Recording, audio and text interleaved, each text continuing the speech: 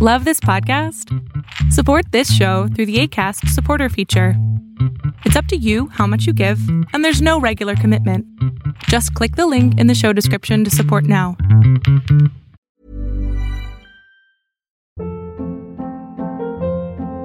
Hold up. What was that? Boring. No flavor. That was as bad as those leftovers you ate all week. Keke Palmer here, and it's time to say hello to something fresh and guilt-free. Hello Fresh. Jazz up dinner with pecan-crusted chicken or garlic butter shrimp scampi. Now that's music to my mouth. Hello Fresh. Let's get this dinner party started. Discover all the delicious possibilities at hellofresh.com.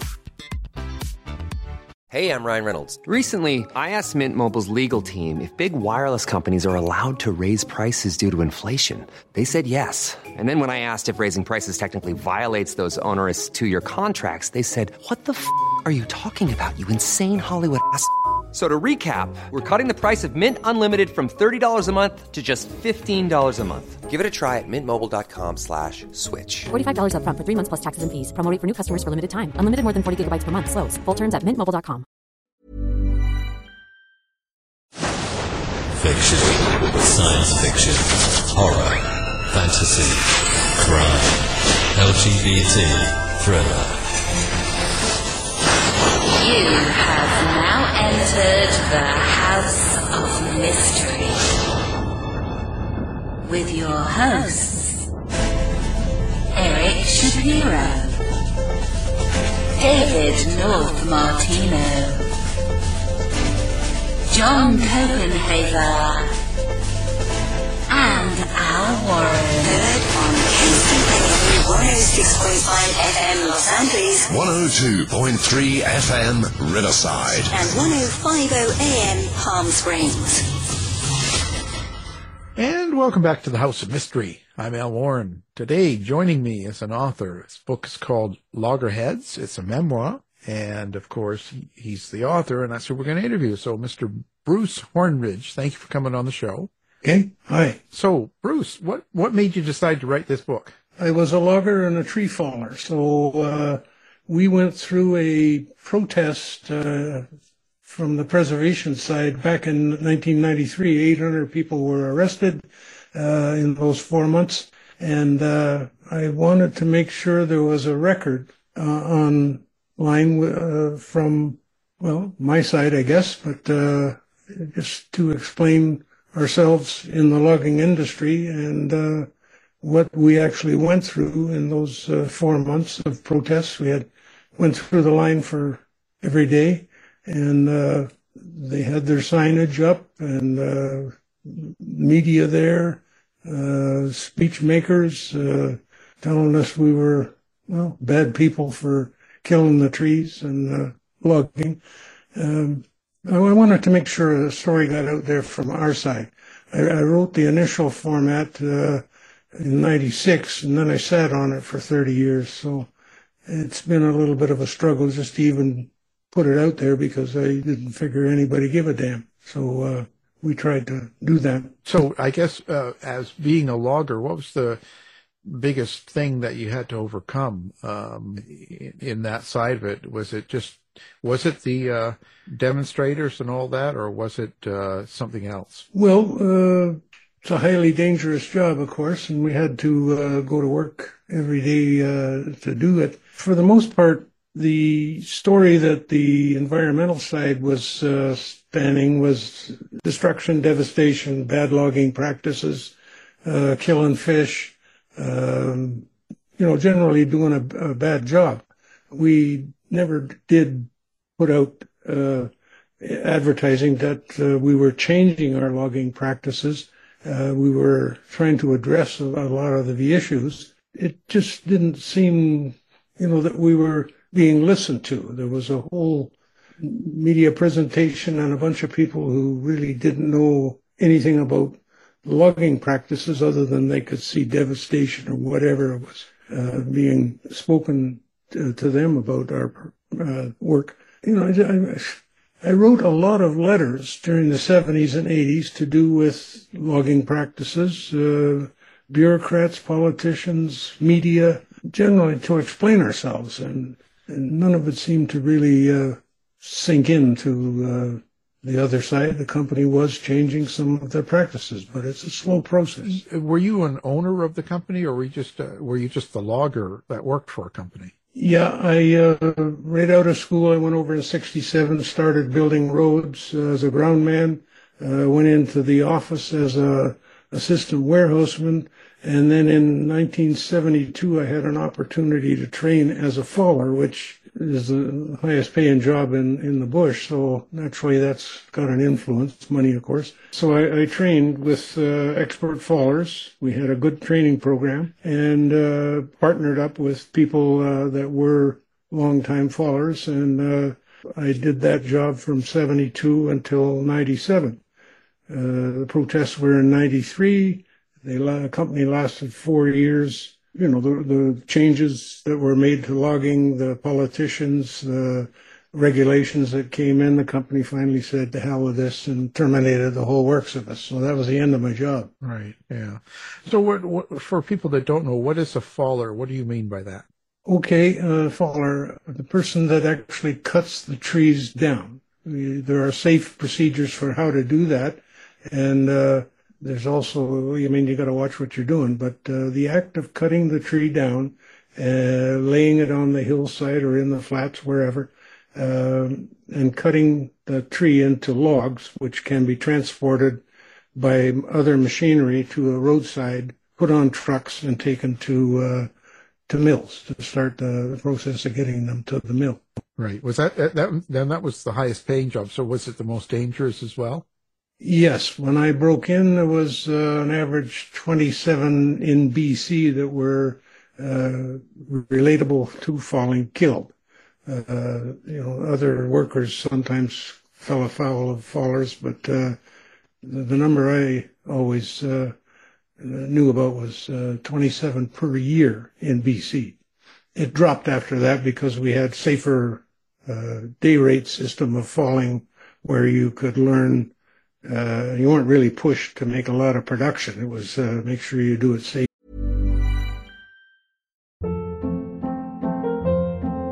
Hold up. What was that? Boring. No flavor. That was as bad as those leftovers you ate all week. Keke Palmer here, and it's time to say hello to something fresh and guilt-free. Hello Fresh. Jazz up dinner with pecan-crusted chicken or garlic butter shrimp scampi. Now that's music to my mouth. Hello Fresh. Let's get this dinner party started. Discover all the delicious possibilities at HelloFresh.com. If you're looking for plump lips that last, you need to know about Juvederm lip fillers. With Juvederm Volbella XC and Juvederm Ultra XC, your lip look, whether it's subtle or bold, can last up to 1 full year with optimal treatment and no additional maintenance. Find a licensed specialist and see if it's right for you at Juvederm.com today. That's JUVEDERM.com. Add fullness to lips in adults over 21 with Juvederm Volbella XC or Juvederm Ultra XC. Do not use if you have severe allergies or a history of severe allergic reactions, or if you're allergic to lidocaine or the proteins used in Juvederm. Tell your doctor if you have a history of scarring or taking medicines that decrease the body's immune response or that can prolong bleeding. Common side effects include injection site redness, swelling, pain, tenderness, firmness, lumps, bumps, bruising, discoloration, or itching. As with all fillers, there's a rare risk of unintentional injection into a blood vessel, which can cause vision abnormalities, blindness, stroke, temporary scabs, or scarring. For full, important safety information, visit Juvederm.com.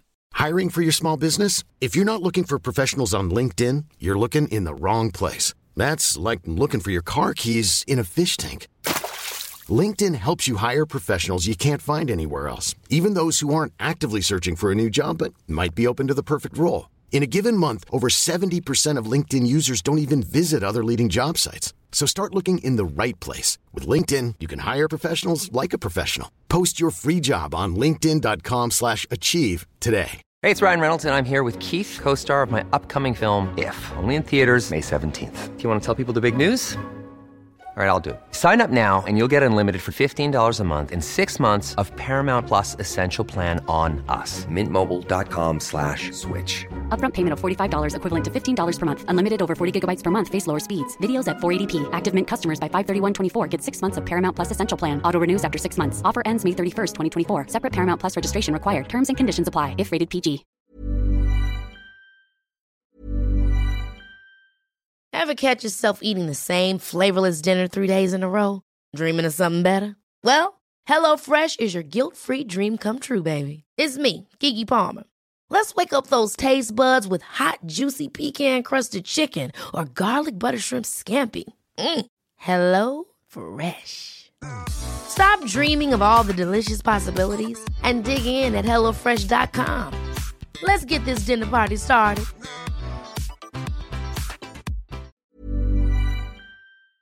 And efficiently and make quality logs, rather than any ideas of butchery. But there was a good training program, yeah. When you started doing that, were you scared a little bit, or did it sort of put you on the edge, being it was such a dangerous job? Yeah, things happen so fast. Again, you follow the procedure. It should be okay, but things do happen relatively fast, scare the crap out of you. I could tell you some horror stories there of close calls. And it was the safety representative for the falling group for 15 or more years. So we did investigate people that were injured from falling accidents. And nobody was killed while I was rep, but there were career-ending accidents and lots of close calls. Well, how does that work then? Like, what did you have to actually physically do, and what was it that was hurting people? Well, trees do some funny things when they start to go over. One accident, the fella lost control of it, and the tree fell up against a rock bluff, and part of it snapped back and hit him in the belly area and his hip. So that caused him some injuries. Another one, the tree, part of the side of the tree is a small one per se, but maybe a quarter of the side actually split up, pivoted about 20 or 30 feet up in the air, and then fell straight down across his foot, crushed his foot. Another one, the power saw he was running, it actually kicked back, and the bar chain took him in between his thumb and his forefinger and cut back a couple of inches. So he lost some feeling, and they had to restitch things all together there. Another kickback, fella took it across the forearm, the blade, and quite a major cut. The tendons went around the elbow, and they had to fish that around and tie them back together. They're nasty sounding accidents, but this is a sharp chain that you don't want to argue with that. Myself, I had a kickback from a high pressure cut, a little dumbass sapling. Couldn't have been more than 2 inches, but it had lots of pressure on it. It caused my chain to rotate in my handlebar hand, and the bar came right over beside my face and took my glasses right off my face, but it didn't touch me. Took me 20 minutes to find the glasses because it shot them out about 20 feet in the bush. But anyway, they happen so fast that you really got no reaction to them. And if you're lucky enough not to get damaged, then you're lucky, or God's looking after you. It's not your time. But other guys got hurt and unfortunately get killed. So what did you love about the job the most? Money, of course, is an offhanded comment. Yeah.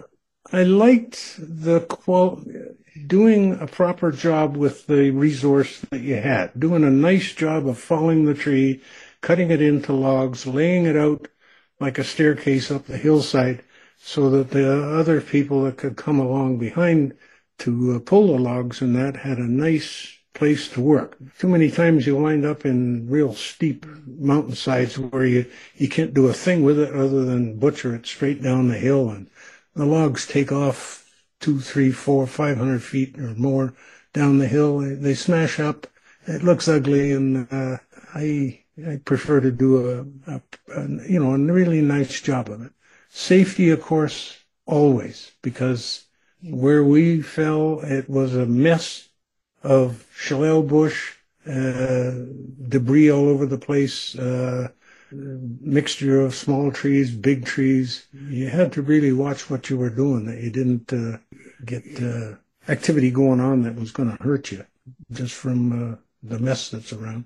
Yeah, yeah. I liked it. It was, the weather was grim sometimes, but other days they're really nice. You sweat your guts out. It kept you occupied. You were doing something all day long. And the fellow that trained me, he said the two biggest things you've got to have at this job are these things and this thing. You got to see it to figure it out and figure it out to live. So you got to practice all those good advices. And I'm grateful for the fellow that trained me and partner I had for the last 7 years before he retired. He was one of the old original crosscut type people and taught me lots. And I'm really grateful that I had good training. But the idea is you have to put it to practice. Well, and so now what was the biggest concern? So you had like these demonstrators and protesters and stuff. What is it that they were mad at or upset at toward you and the tree people? Like, what was it that they didn't like? The biggest word that got thrown around was the devastation. Now, when you take a forest and you fall it all, and we were instructed to take big stuff and little stuff down for safety reasons, it looks like a mess, a heck of a mess when you get finished. There's debris and limbs and stumps all over the place. And so the word was devastation. You know, they don't look at the fact that you replant it. And mind you, it takes 10, 20 years before it grows up somewhat, but the devastation gets covered over with new trees growing. And in 100 years or more, you've got another bunch of trees that are usable and merchantable for to be used. So they were using every method that they could, pictures and, devastation, smashed trees, torn up hillsides where the machines had yarded the wood to the roadside, calling us tree killers.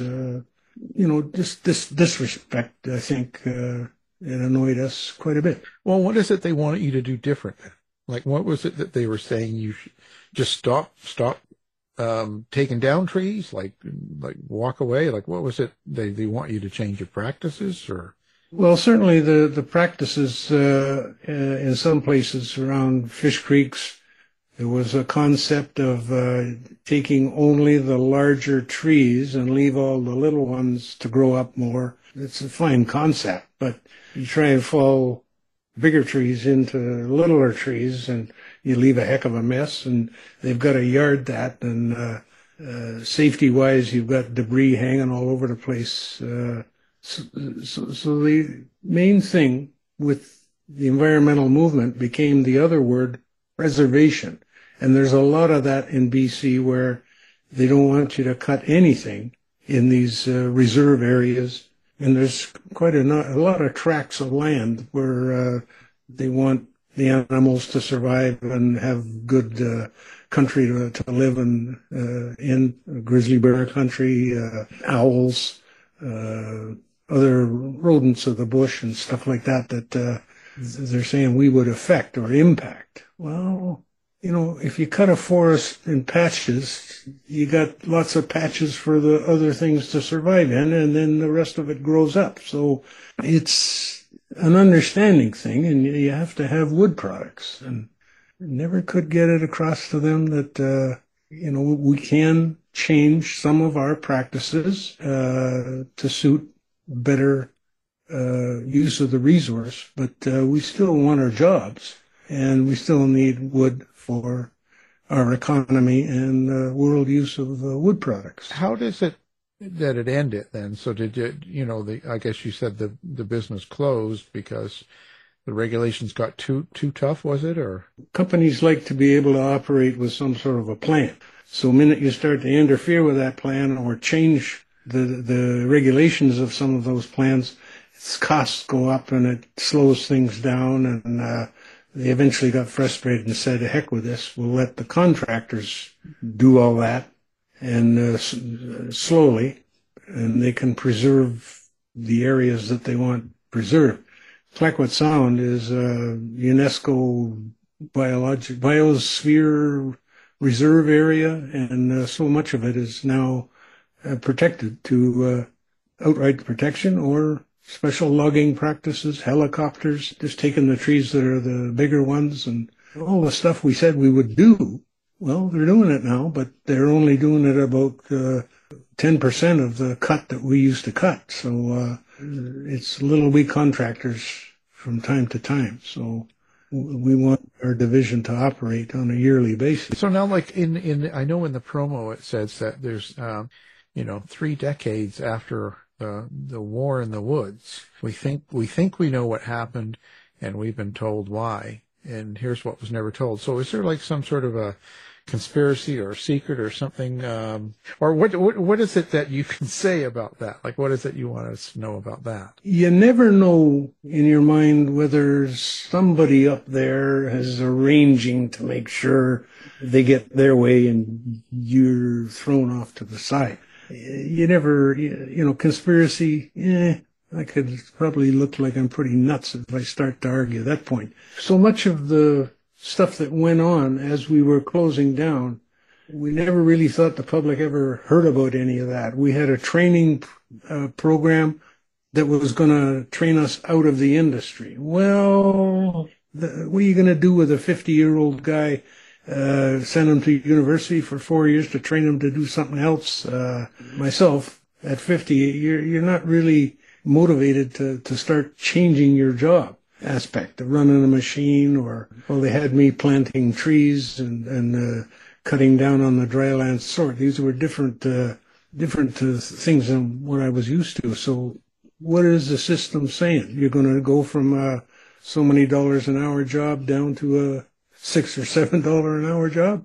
I'm trying to raise my family and live in a house in a village, making nothing. What are they trying to ram down our throats? This was where we kind of got buried by the politicians and the media, and the story never really got out as to how much suffering or distress or stuff we were going through. What were you hoping that the people that buy the book and read it get out of the book? Initially, the idea was to have a stories of tree falling, the safety, the jobs that we were doing, and the day-to-day stories of fallen trees.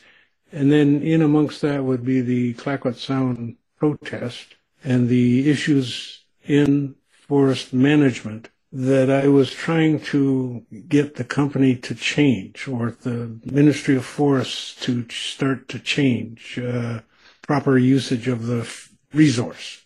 Don't allow guys to butcher wood. Extremes, you got to be safe to do it. Also, fish creeks, protecting fish creeks. We developed a machine to pull trees away from creeks. We developed fallers that were told don't put anything in the creek. And before that, it was just blow it all over the place, whatever you had to do. And I've worked beside some fish creeks where you saw the little fingerlings going by, and you protected them from destruction. Another devastation work. They had a system of replanting. Forestry crew that replanted, cleaned out the fish creeks if there was a mess there, did maintenance to the forest, pruning. This should have been maintained even now. I don't know what they do for maintaining forest maintenance now. It used to be the companies were responsible for that, but I'm hoping they replant, and I'm hoping this book will expound along that, and also give an example of how people can be forced by their bosses in some manner to do things they don't want to do. I had arguments with bosses, management, ministries, or whoever. Conflict all the way through my career. I wanted to see the job done right. There's a lyric in somebody's song about trying to fix the things that you can see. So did you have any writing experience before this? I actually flunked English twice in grade 13 way back when, but like I say, I wanted to explain things properly in letter form. So I did do secretarial work for a bunch of the things I belong to, union, co-op board, parent advisories. And I have an idea I'm a World War II buff, so I studied war, a couple of war stories I'd like to write. And I was a security guard for a while, so I'd like to write a particular murder story that's in my head. Well, there you go. Maybe it'll happen. You never know. Well, yeah, I got to get at it. I'm 75 now. You got to get at it sooner than... Yeah. You got to do an hour a day of writing or something, and then it doesn't take long. You'll get there, you know. Lots of shoulds in this life. Yeah. I should do a lot of that. Well, listen, so do you have a website set up, or do you do social media or any of that stuff, or anything like that where people can get a hold of you, readers? I'm in Facebook. My Gmail address is bhornridge@gmail.com. In Facebook, yeah, I'm getting used to that. I'm not necessarily savvy with this electronic stuff too much. Yeah, that's okay. You know, it comes with a little practice, you know. And, well, fantastic. Of course, now your book is called Loggerheads, and it's a memoir. And our guest is the author of that, Live the Life. So, of course, we'll have your book and everything up on our website so people can find it. Thank you, Bruce Hornridge. Okay. Thank you very much for your interest in it. You've been listening to the House of Mystery radio show. To find out more about our guests, hosts, or shows, go to www.houseofmystery.com. Show's over for now. Was it as good for you as it was for me? Well, good night. This has been a production of Something Weird Media. I'll be back. You've been listening to the House of Mystery radio show. To find out more about our guests, hosts, or shows, go to www.houseofmystery.com. Show's over for now. Was it as good for you as it was for me? Well, good night. This has been a production of Something Weird Media. I'll be back.